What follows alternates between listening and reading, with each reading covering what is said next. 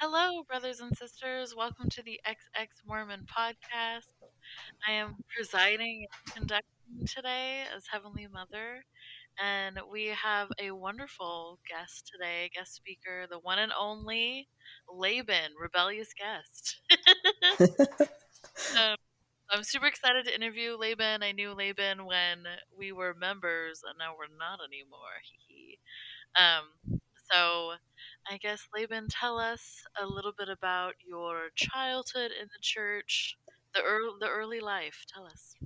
All right. So I actually was born in Salt Lake City, Utah, and then my family, a few years afterwards, moved down to St. George, Utah, where I was raised up until I was about like 18, 19 years old.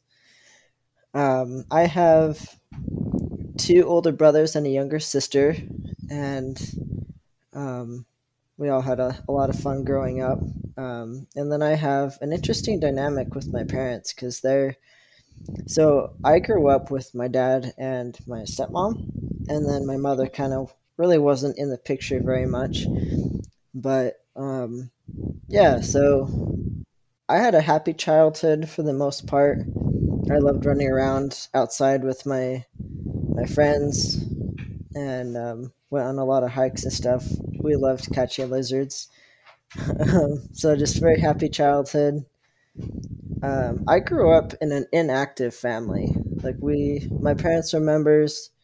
Generations of my family on both sides of my parents were members, but I wasn't very active very much in the church until I was 11 years old. Well, I did actually. I attended church here and there enough that I was able to understand the basic principles of the church. But when I really started becoming active was when I moved in with my grandparents when I was about 11 years old. And that's when I started understanding more about the church and getting a feel for the culture of the church. Oh, so you're in the Mormon hub. You're like straight up in the bubble, which is, I mean, the capital, like Utah. Yeah. Um, And so, I mean, I like roast the church all the time. So I'm like, well, why your childhood was happy is because you were less active. Because I like think the church is terrible, but I mean, I think being less active is probably healthier than being hardcore in it, in my opinion. But that's just my little perspective. So you move in with your grandparents, and then you got exposed to Mormon culture. Tell me about that. So little you is 11, moving with grandma and grandpa, stuff gets real. Tell us. Yeah, it definitely did get pretty real. I remember it was about 11 years old when I started to develop my first crush. And the thing that makes me want to talk about that is because, so I'll talk about my gender identity and stuff later. But at this point in my life, I, because I grew up as a female, Mhm. and at that point in my life, I identified as a lesbian. And my first crush was a girl that I met in church. And Love it. I love that. Continue.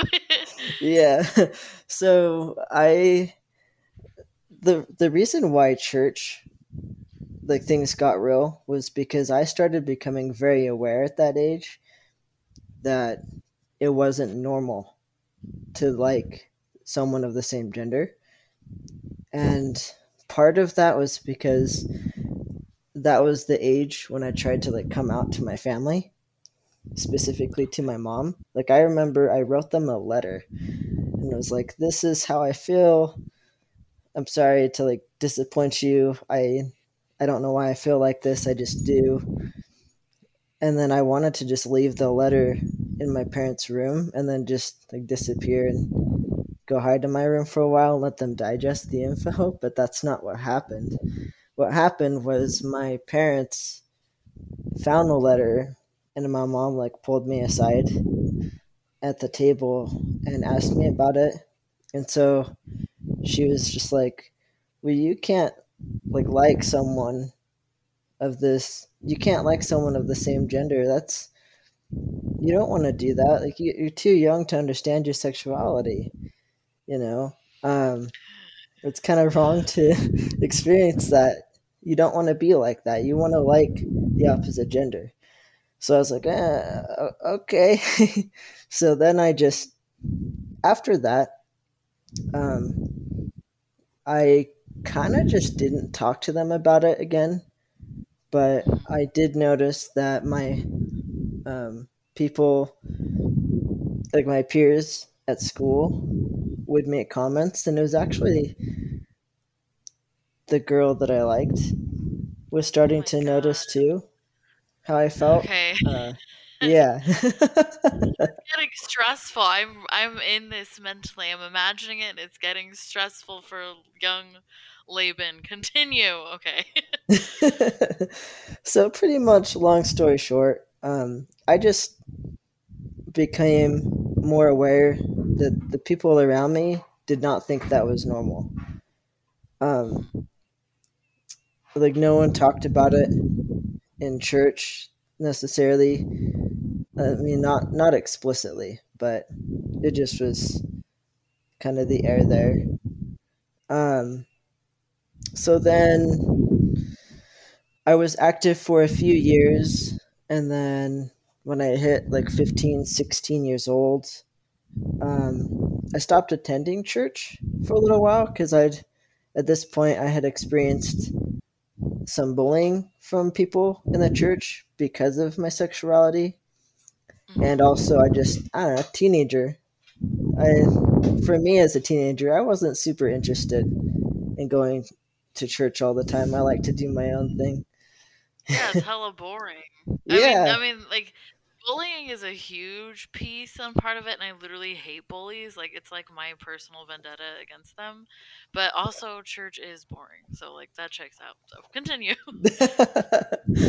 Yeah. So, but then high school graduation was coming around, and um, oh, I forgot to talk about one other thing. When I stopped going to church, my parents were still inactive, but my mom still wanted me to go because she felt like it made me happy. So even though she didn't go, she wanted me to attend. So I kind of felt a little bit of family pressure with need to go back to church kind of a thing. Um, but fast forwarding to high school graduation, I had a good amount of friends that were trying to graduate and then go on a mission. And so I was like, well, I want to do what my friends are doing. So I decided I wanted to serve a mission too. And I did. And then that time in my life kind of had a huge impact on me because that was when I would say, I mean, I kind of got an idea just with how people acted around me at 11 years old that I wasn't normal in the way that they would, I guess, put it. Wasn't straight to them. But then on a mission, it was a whole different ballgame because you're in it 24/7. And um, I had one companion ask me, why don't you ever talk about guys? Like, why do you always talk about women? Shit, and you're like, oh god, oh my god, and the sweating bullets. Or how did you handle that, my Lanta? um, I kind of just dodged the bullet, to be honest, because they had this thing called no frogging in my mission, where if you saw an elder or a sister flirting with each other or with someone else, they were supposed to say, "Hey, no frogging," to shut it down. And so I just told my companion, I was like, "So I don't talk about them because that's not what I'm out here for. I'm out here to focus on the missionary work." Yes, I love it. Way to twist it on them in true Mormon style. Solid save. Also, where did you go? Where did you go on your mission? I served in Charlotte, North Carolina. Oh, dip. Okay. Well, I've never been, but I think it looks beautiful from what I've seen pictures of. I was in New Mexico. You already know that. People on the podcast already know that. But Yeah. honestly, perfect answer. Way to divert because Nosy Nelly Companion was. You know what? I think that companion might have. I mean, what did? How did she think it was gonna go? God, what a bitch. Anyways, continue. Yeah, so I just like shut it down right there. But the part where I noticed that things were getting more different for me was I don't think I really had a crush on any of my companions so much as just I was different from them, and that companion like very blatantly pointed that out. Yeah. Um, but then I got home from the mission and I tried so hard to date men, cisgender men, because in my mission, my first mission president and his wife, they very much cultivated this culture where you're supposed to be obedient and live the gospel to the best of your ability. And part of that includes, go home and for the men, marry that woman and start a family, priesthood duty. And for the women, you know, go home, find that man, and be the housewife, do that calling that you have for that. And so I tried. I went home with the expectation I was going to be able to fulfill that, but that was not how things happened at all. I got back home and I went to BYU, Idaho, and reality kind of just slapped me across the face because I was like, I felt things a lot more for women. Like my emotions were a lot stronger, and I wasn't expecting that. But Mhm. um, because I was really committed, because at this point, I developed a strong testimony about the gospel, kind of a little bit throughout my teenage years, but especially on the mission. And so when I Yeah. came back, I was like, I just want to come home and please God and do what I'm supposed to do and find that guy I'm supposed to marry. But I just couldn't do it. It Yeah. was not what was in the cards for me. And so it kind of just ate at me at my time at BYU, Idaho. Yeah. Also, BYU, Idaho is a terrible place. That alone. But so, should I jump to when we met or no? Do you have more years in I mean, between? it was like around this. It was pretty much the same time I was figuring stuff out. So you can jump to that, yeah. Okay, all right. Also, I talk in a circle, so we can like go backwards. We don't have to stay linear. It is what it is. Okay. So, me and Laban were interns together in the social work program, and we got to be like mad homies. And I was you still had time, but I was graduating, and we would hang out on the weekends, and we both had testimonies at the time, but we were both like critical of the church. Like we were both like, this isn't work, this doesn't work, this person's crazy, this, and because we were like, we thought we were gonna hang out and like watch Marvel movies, and we just end up talking. And that was that was my last semester at BYU Idaho, which was probably one of the hardest for me mentally and emotionally. Um, Not so much mentally, but at that point, like emotionally, I was so ready to get the hell out of there. And so Laban was like a real one. And when I was graduating, Laban came to my graduation, and like everyone that knew us were like, wow, Laban's such a good friend, and like people would say that. It's like Laban was a real one. In a world, in a world of rocks, be a gold nugget, be a Laban. So that was kind of it, and like we'd have deep talks about the church. Like we'd go hard. Um, just kind of with our like disappointment with the school experience. Like we were both pretty disappointed. Um, but yeah, I remember both of us had testimonies still, and I don't know. I think I come off as like super angry. So I think I was pretty angry back then, but you had a pretty chill vibe, but we're on the same page. Yeah, so anyways, now you continue. That's my little segue, sidestep. That's how Heavenly Mother met Laban. So continue. Yeah, I definitely remember that time. And that was the time when I was really starting to figure out that the expectation um, and the culture there was very much um, suppress your emotions if you are attracted to the same gender. Yeah, like it's wrong. You're not supposed to do that. And I recognize that the church says that you're supposed to like love your brothers and sisters that fight that battle.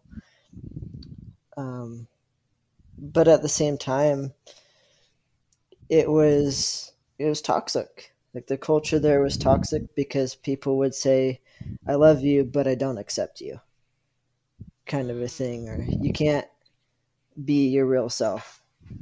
And it was it was actually interesting because you know you fight that so hard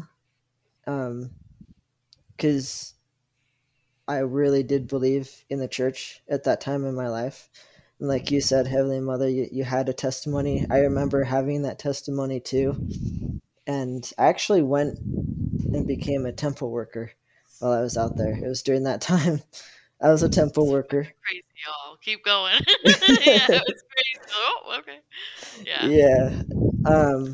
And I was a temple worker because I was trying to change a part of me that you can't change by going to church and reading your scriptures and doing everything that they tell you to do because that's not what it's meant to be. And I personally don't feel like you should even have to change for church like that. No, I um don't either.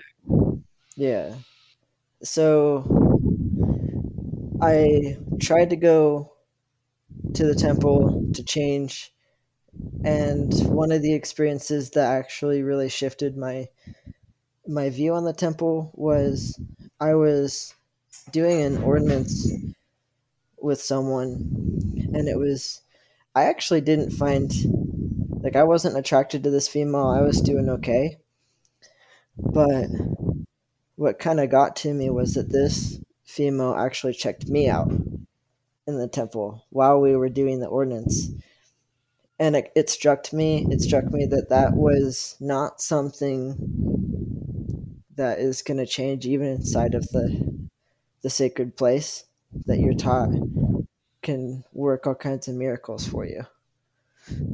And that kind of shook my testimony at that time because it was supposed to be a safe haven, and it wasn't a safe haven out there. Damn.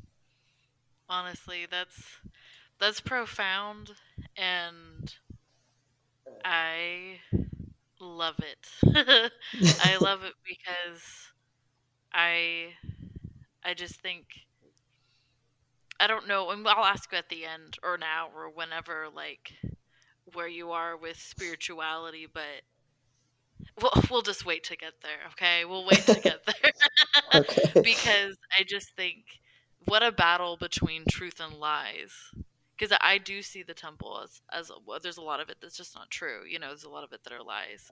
And then this was this real, honest moment. Like that woman was attracted to you, and like that was real. Like real versus unreal, authentic versus inauthentic, right there in this place at this time. Like it's so poetic. Um, that's why I said that. I love it, and it's powerful, and it helps get you out and in a better place. So keep going. I'm loving it. I'm eating this up. Yum yum yum. Keep going. Yeah, so like that really hit me hard. And I think that was when I started becoming like more critical of the church because I realized that I had spent so many years of my life at this point.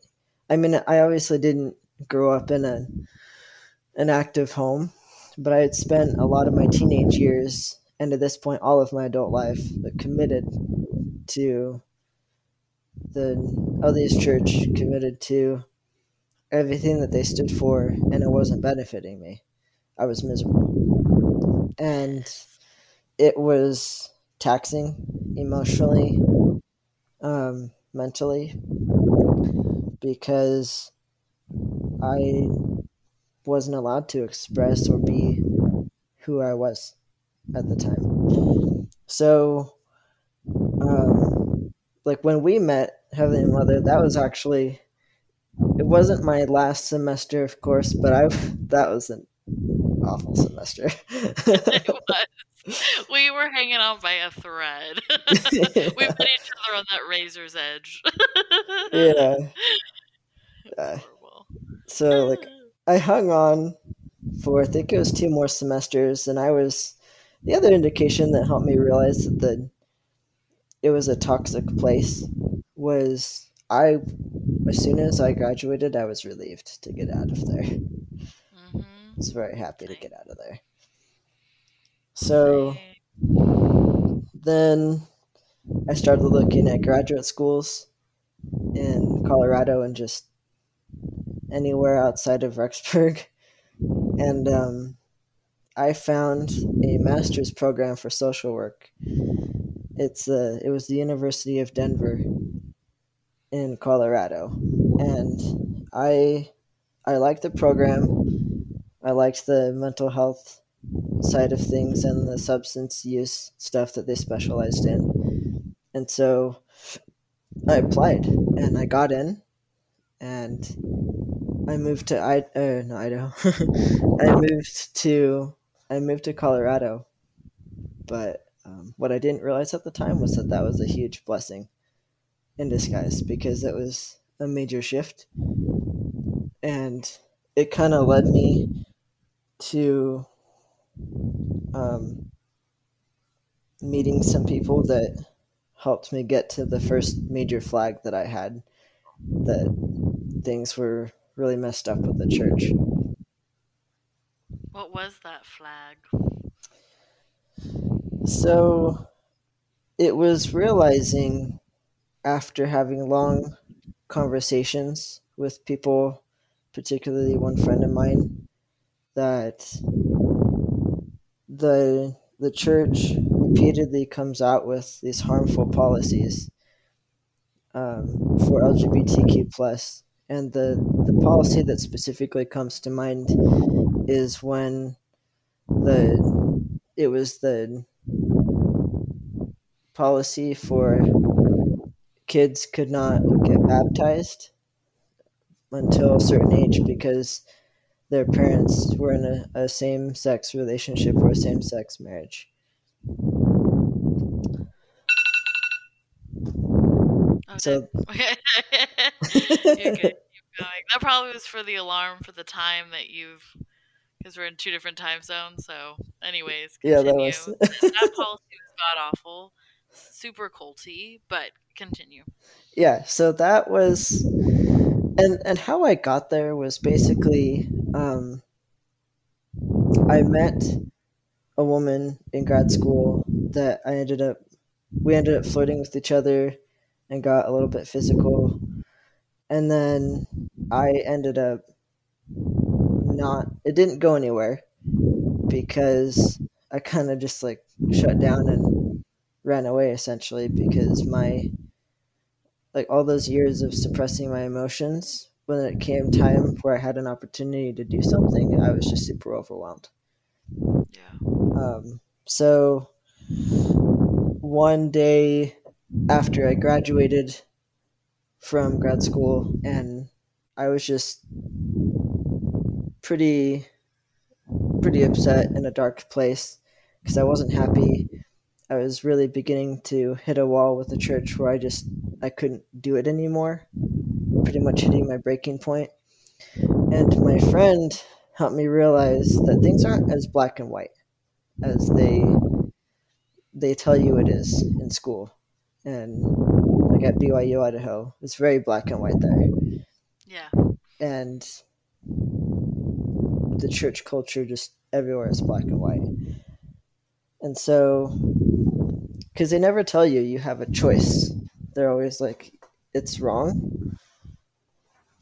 Um, so, I had a discussion with my friend in which he kind of just opened my eyes, helped me see that the church is not black and white. And then he helped me like talk through that I needed to stop being on the fence about whether or not I was actually going to set the church aside long enough to explore my sexuality, or if I was going to stay in the church and just let that go and just suck it up and try and marry someone I wasn't attracted to. Mm. And I ended up choosing at that time to step away from the church because I really felt like I needed to explore that. I knew I wasn't happy, and that was when I found the stuff about all the policies and the harm that the church has been doing, um, which is upsetting because if the church really understood that topic, it always came back to me about why are they coming out with policies that are harmful and then retracting those policies, but they're still doing a ton of damage in the process. And that's something that I couldn't get over. And that why it was such a big flag for me. Preach it. Amen. It was they so the church does a lot of like it just gaslights the population, right? So they come out with this policy that's backed up by doctrine that's super transphobic, super homophobic, super racist, super misogynistic, D all of the above, super whatever. It's oppressive, period. And then members go through with it, they follow it, and then the church will change its mind and pull back and then act like, oh, we never taught that. We never believed that. We never said that. Then you have all these memories, like memories that you're like, what do I do with these? Because the church really did believe this and really did teach me this.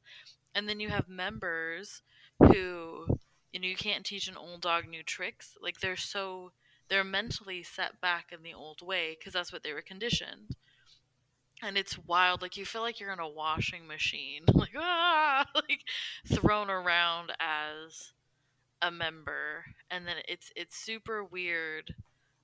Because one of the things that we were told all the time at BU Idaho, right, is like the doctrine doesn't change. I'm like, but it does. But the policies change. The policies are doctrine, you dum dums. Like, it's the revelation is continuing, and I was like, but revelation is backsliding, changing its mind. That doesn't sound like revelation.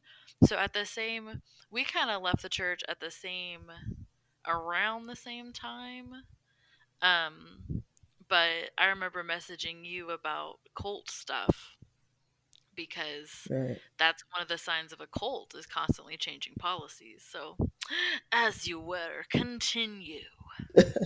Yeah, so I remember that too, and it was around that same time that I don't know if we talked about this or not, but Elder Holland gave a talk at BYU addressing what was going on there with the same-sex relationships and LGBTQ plus, and it was pretty much a talk that like exploded because people were either super yes this is absolutely correct, or they were like this is horrible, why would you say that, because he referred to like muskets and firing upon people and standing up and defending your faith for that kind of a thing, when it was really just trying to talk about. I mean, the issue at the time was equality for church members that are also in the LGBTQ plus community. And part of it stemmed from that there was a policy at BYU that was retracted. And again, with those harmful policies, where someone, I don't remember all the details, but basically someone changed the policy so that it didn't explicitly say you cannot be in a same gender relationship there. And so people started getting into relationships and were showing public displays of affection, like kissing and hugging. And then Elder Holland gave that talk, and BYU retracted that policy, and people got in trouble for displaying those affections, and it just created a whole huge mess. So when that happened, that was another huge hit because um, it was really impactful. And what people don't always realize, what I didn't realize for so many years, is that that kind of a thing really influences the culture of the church. Because here, yeah, like here these prophets and apostles saying, love your siblings, love these people that are part of this community. But then they're also saying, take up arms, get out the muskets, and fire upon these people to defend your faith. And so it's very conflicting. Yeah. And by design. It's conflicting by design because to keep people on their toes is it's abusive, but it's also how you like you harness someone's mind. You capture someone's mind. And so I do see I'm pretty out and about with it. I do see the church as a cult. I think it qualifies. Um, that was a big turning point. I was already out of the church at the time that that happened, but it still affected me emotionally because I'm a human being with compassion, and I just knew that it was wrong. And it didn't, at that point, it didn't, what's the word I'm looking for? It still kind of surprised me. Like it was that bad. Where at this point I like knew all the horrible things Joseph Smith had done. Well, most of the horrible things, but I still was like shocked by how horrible that talk was. So it was one of the big things. So continue. The talk happens. You're like, gotta get the fuck out of here. Okay, then, or whatever your thought process was. Continue. Yeah, like that was a huge wake up call. And like that was actually, it hurt too, because that was one of the people that I really enjoyed listening to growing up. He was one of my favorite apostles. And then he gave that talk, and I lost a lot of faith in him as an apostle, as a human being. And it was eye opening too, because it helped me realize that the church is not done with making these harmful policies and then retracting them. And they're not done causing harm and damage to the community that is the only place I've ever felt like I've actually belonged. And that's another piece too, is like going back to some of the stuff with the childhood stuff and growing up. It was members of the church who were taught to be Christ-like, that were the ones who were typically doing the bullying too. So it just, there's a lot of judgment in the church, and that's pretty toxic. And the thing is it's apostles, and it's apostles, it's the leaders of the church who they say be loving, but they're also cultivating a hostile environment for different Preach groups. it. Yeah. Having a So cough. Preach it. so that happened, and then um, that was, I would say, it was pretty close to the, well, that pretty much was like the final straw for me, honestly, because I realized that nothing was really going to change in regards to the church hasn't benefited me up until now. I've spent years trying to fit in, trying to live the gospel. I was serving in the temple, reading the scriptures, went on a mission, and this is the kind of thing that's still going on. I don't think I'm ever going to really benefit from being in that kind of atmosphere. And it was also around that time that, so I have experienced this for my whole life, but it was with my gender, where the sexuality has been at the forefront for me for most of my life, but I've always never felt female. I've always felt male. And so it was around this time I was figuring out that I'm a trans male. And the thought process when I figured that out was it just adds like another layer of complicated and lack of acceptance that the church is going to have for me. So I, after that talk, it kind of just didn't want a ton to do with the church anymore. And yeah, so that's kind of what's brought me here today. Yay! I have comments and then I have questions at the end. So you're actually our first LGBTQ plus guest that's out. So we might have had others in the past that didn't come out on on air. So like feel extra feel like you're winning.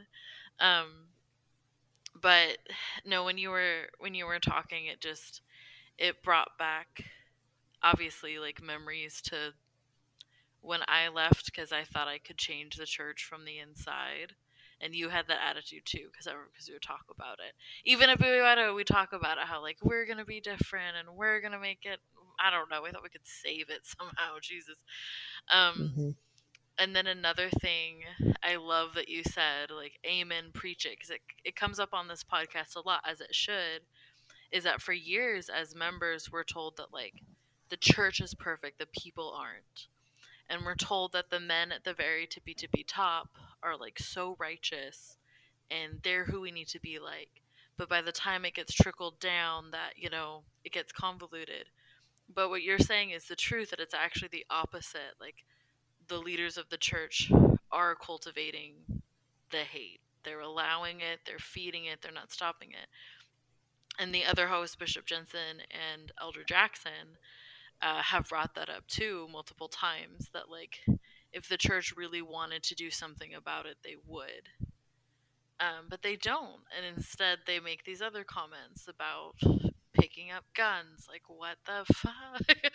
um, so it was wild. Also, like, I've said this to you in person, I've said it before, like, Laban really has always been a man. Like, it was like, just like the moment I met you, like, you've always been masculine, bro. Like, it's just, it's always been there. So yeah, it is a layer of complicated because I mean, as a Mormon person, like the idea of being gay or bi or pansexual is like barely, or asexual, like any of those things other than being heterosexual is like barely even scratched on. So then the idea of being trans is like, what? Like, just not even on there.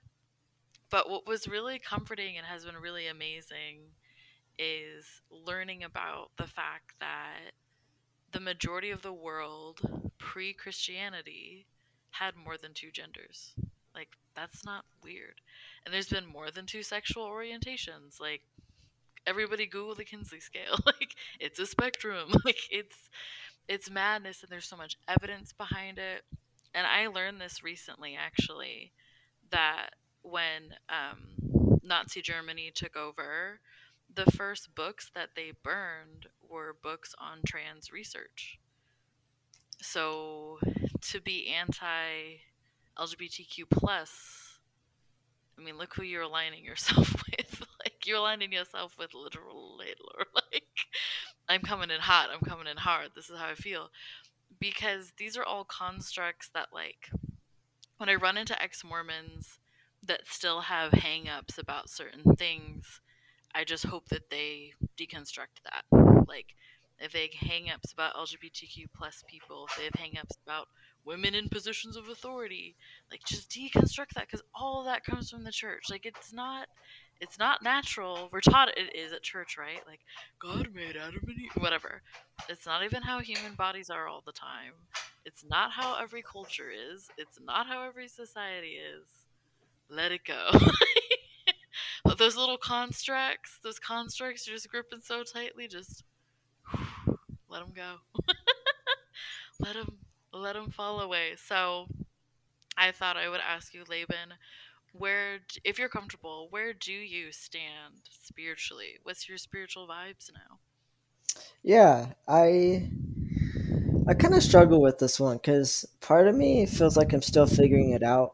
Um, but probably the only thing I do know right now is that there's got to be some higher power somewhere because I've had too many experiences where I feel like there's not much else that can explain how I know stuff at times or different things that have happened in my life. But I can't say that I necessarily believe in many of the things of the church anymore because it's there's just so much, and I don't even think we could unpack half of everything that's like happened or that's wrong. So it's just like there's I pretty much just believe in a higher power at this point. I don't think that the church necessarily aligns with everything I agree with anymore. I still have family that are still very much in the church, but I try not to have conversations a ton with them nowadays because I just don't share the same opinions anymore. That's fair. That's fair. So, I mean, I started deconstructing and then, like, kept going, and so, like, I left the church and I really felt like I was a Christian for a long time, and now I don't identify as Christian at all. And so I believe, like, in my ancestors. Like, that's, if I pray, that's who I pray to, and I believe everything is a spirit, and I'm into that stuff. But I'm open minded, as faith should be. You know what I mean? Like, it's weird that the church expects people to believe the same exact thing from day one till they die. Like, that's not very natural. That's not really normal. Like, we're all evolving. So yeah, pretty. Like, it's one of the many, many, many red flags. Do you have any funny or horrible stories from BYU, Idaho you'd like to share? Oh boy. Um, I uh, I'm gonna share this experience to kind of give a taste of what it's like where you're part of the LGBTQ plus experience or part of the community is what I meant to say. But they don't take that into account with the housing because men are put with men and women are put with women. And I had someone that I knew that I roomed with. We actually shared the same room, and I had feelings for this woman. And I went to my bishop to talk about it to figure out how to like not do anything about it because at the time I believed that that was the right thing to do. And we met like I don't know, probably twice or something like that. Not very often, but just a little bit. And he kind of just helped me think through some things. And then I think I made a comment to him after like a month had gone by after not talking to him about it, about how it was still bothering me and it was a struggle because I was suppressing my emotions for someone that I was sleeping across the room from and that Yeah. I was taught it was wrong. So, um, and this bishop, his response was, "Why are you still? Why is this something you're still dealing with? You talk about this too much. You need to just like move on from this Oh topic." my So god. I was like, "Oh, okay." The ignorance. Yeah. So, needless to say, I never went into his office again to talk about that subject. What an ignorant weirdo. It's what I expect from bishops of Idaho, though, to be honest. I expect less than the bare minimum. Was this, I won't say names, but was this the person that we talked about of Idaho that we were, do you remember that one person? No, it Oh, was it's just someone else? actually yeah, it was one it was one of the people before them. Oh, okay. All right. Yeah. Yeah, So, yeah, never. Okay. Just for context to the audience, this is like, what the fuck were they talking about? There was a girl that we knew. Okay, okay, we didn't know. We're just. I have excellent radar for this. Okay, as does Laban. We knew this girl wasn't a one on the Kinsley scale. Okay, and instead of like dealing with that, she ended up just kind of lashing out at you. So that's the person I was thinking of. yeah, And then we'd roast her because she just became kind of a bully, and she was terrible. Um, so, but I think that's a really common experience within the Mormon culture is if you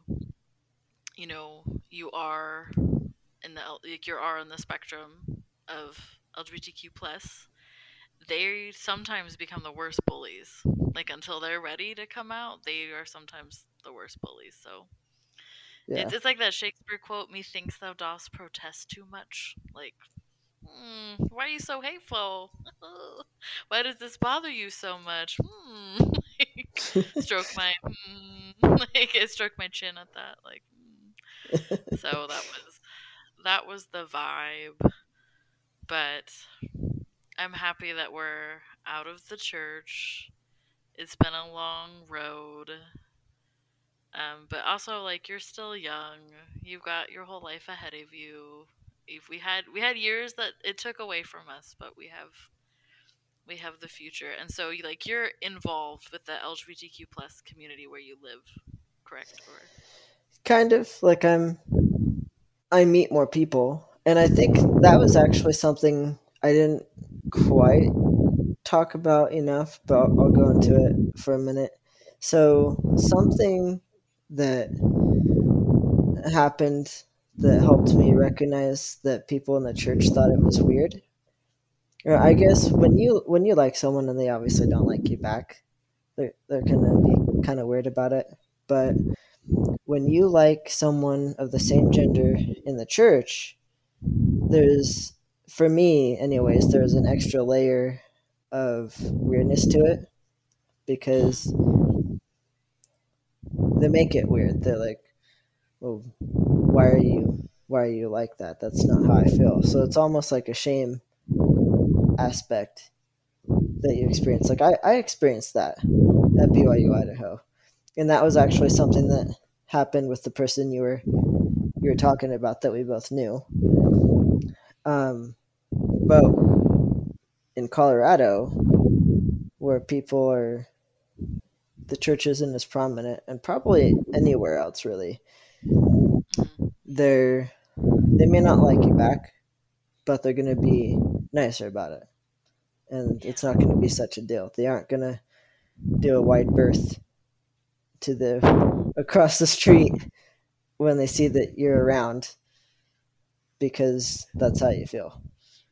Um, For so that was definitely a thing too. But yeah, glad to be out. I've actually never felt more myself after finally getting off the fence and leaving leaving the church and just being real. Like it pays off in the end. It does. That's a beautiful thing to say. And I've seen you get happier and happier, like, as different things started happening. Like, because at first, like, you cut your hair, and then it just slowly started, I don't know, like a flower. You blossomed like a beautiful. Like, but really, though, for, like, it's like a bird, you spread your wings, like, seeing that. And my sister had heard that it takes, for every decade you're in the church, it takes a year to kind of heal from that. Um, and so I'm doing pretty good. I haven't even reached my first full year yet, and so I mean it'll just take time, and I think that, well, I appreciate you coming on the podcast and our as our first, but you won't be our last. So I don't know. It's just it's wild. Like, yeah, you thought you were lesbian, but surprise! Like, Yeah, what a plot twist! yeah. I remember asking you that. I was like, "So you're like a straight man?" And you're like, "Yeah, I think so." Like,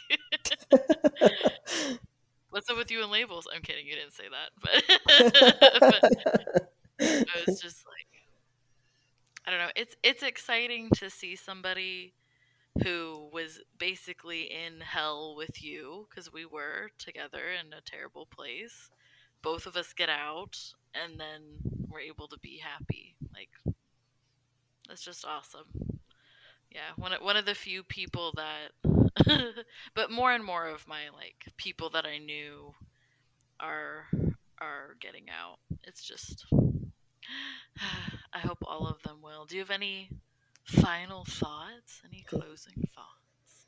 I do. The first thing that really comes to my mind is, well, thank you, like, for having me on the little podcast tonight, because I think people need to know that church does not have to silence you, and that's what it did for me for so many years.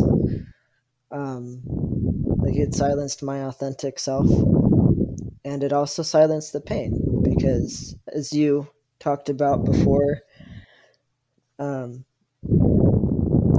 the church, if you question things and try and figure stuff out, they don't particularly like that. I mean, I remember them saying question things, but they don't really want you to at the end of the day, because when you do, and you find that church isn't the church, the LDS church isn't really for you, then they get upset. But for those people that are listening to this, I hope that you guys know it's okay to question and to figure stuff out on your own. Like, don't let your voice and your heart be silenced because of the church.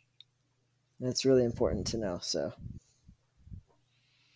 Amen, brother. You're making me cry. No, but that's exactly it. Man, that was beautiful, and it's true. Yeah. Well, we close these meetings in the name of someone. Do you have any idea? Like, do you have any particulars you'd like me to close in the name of? Lucifer.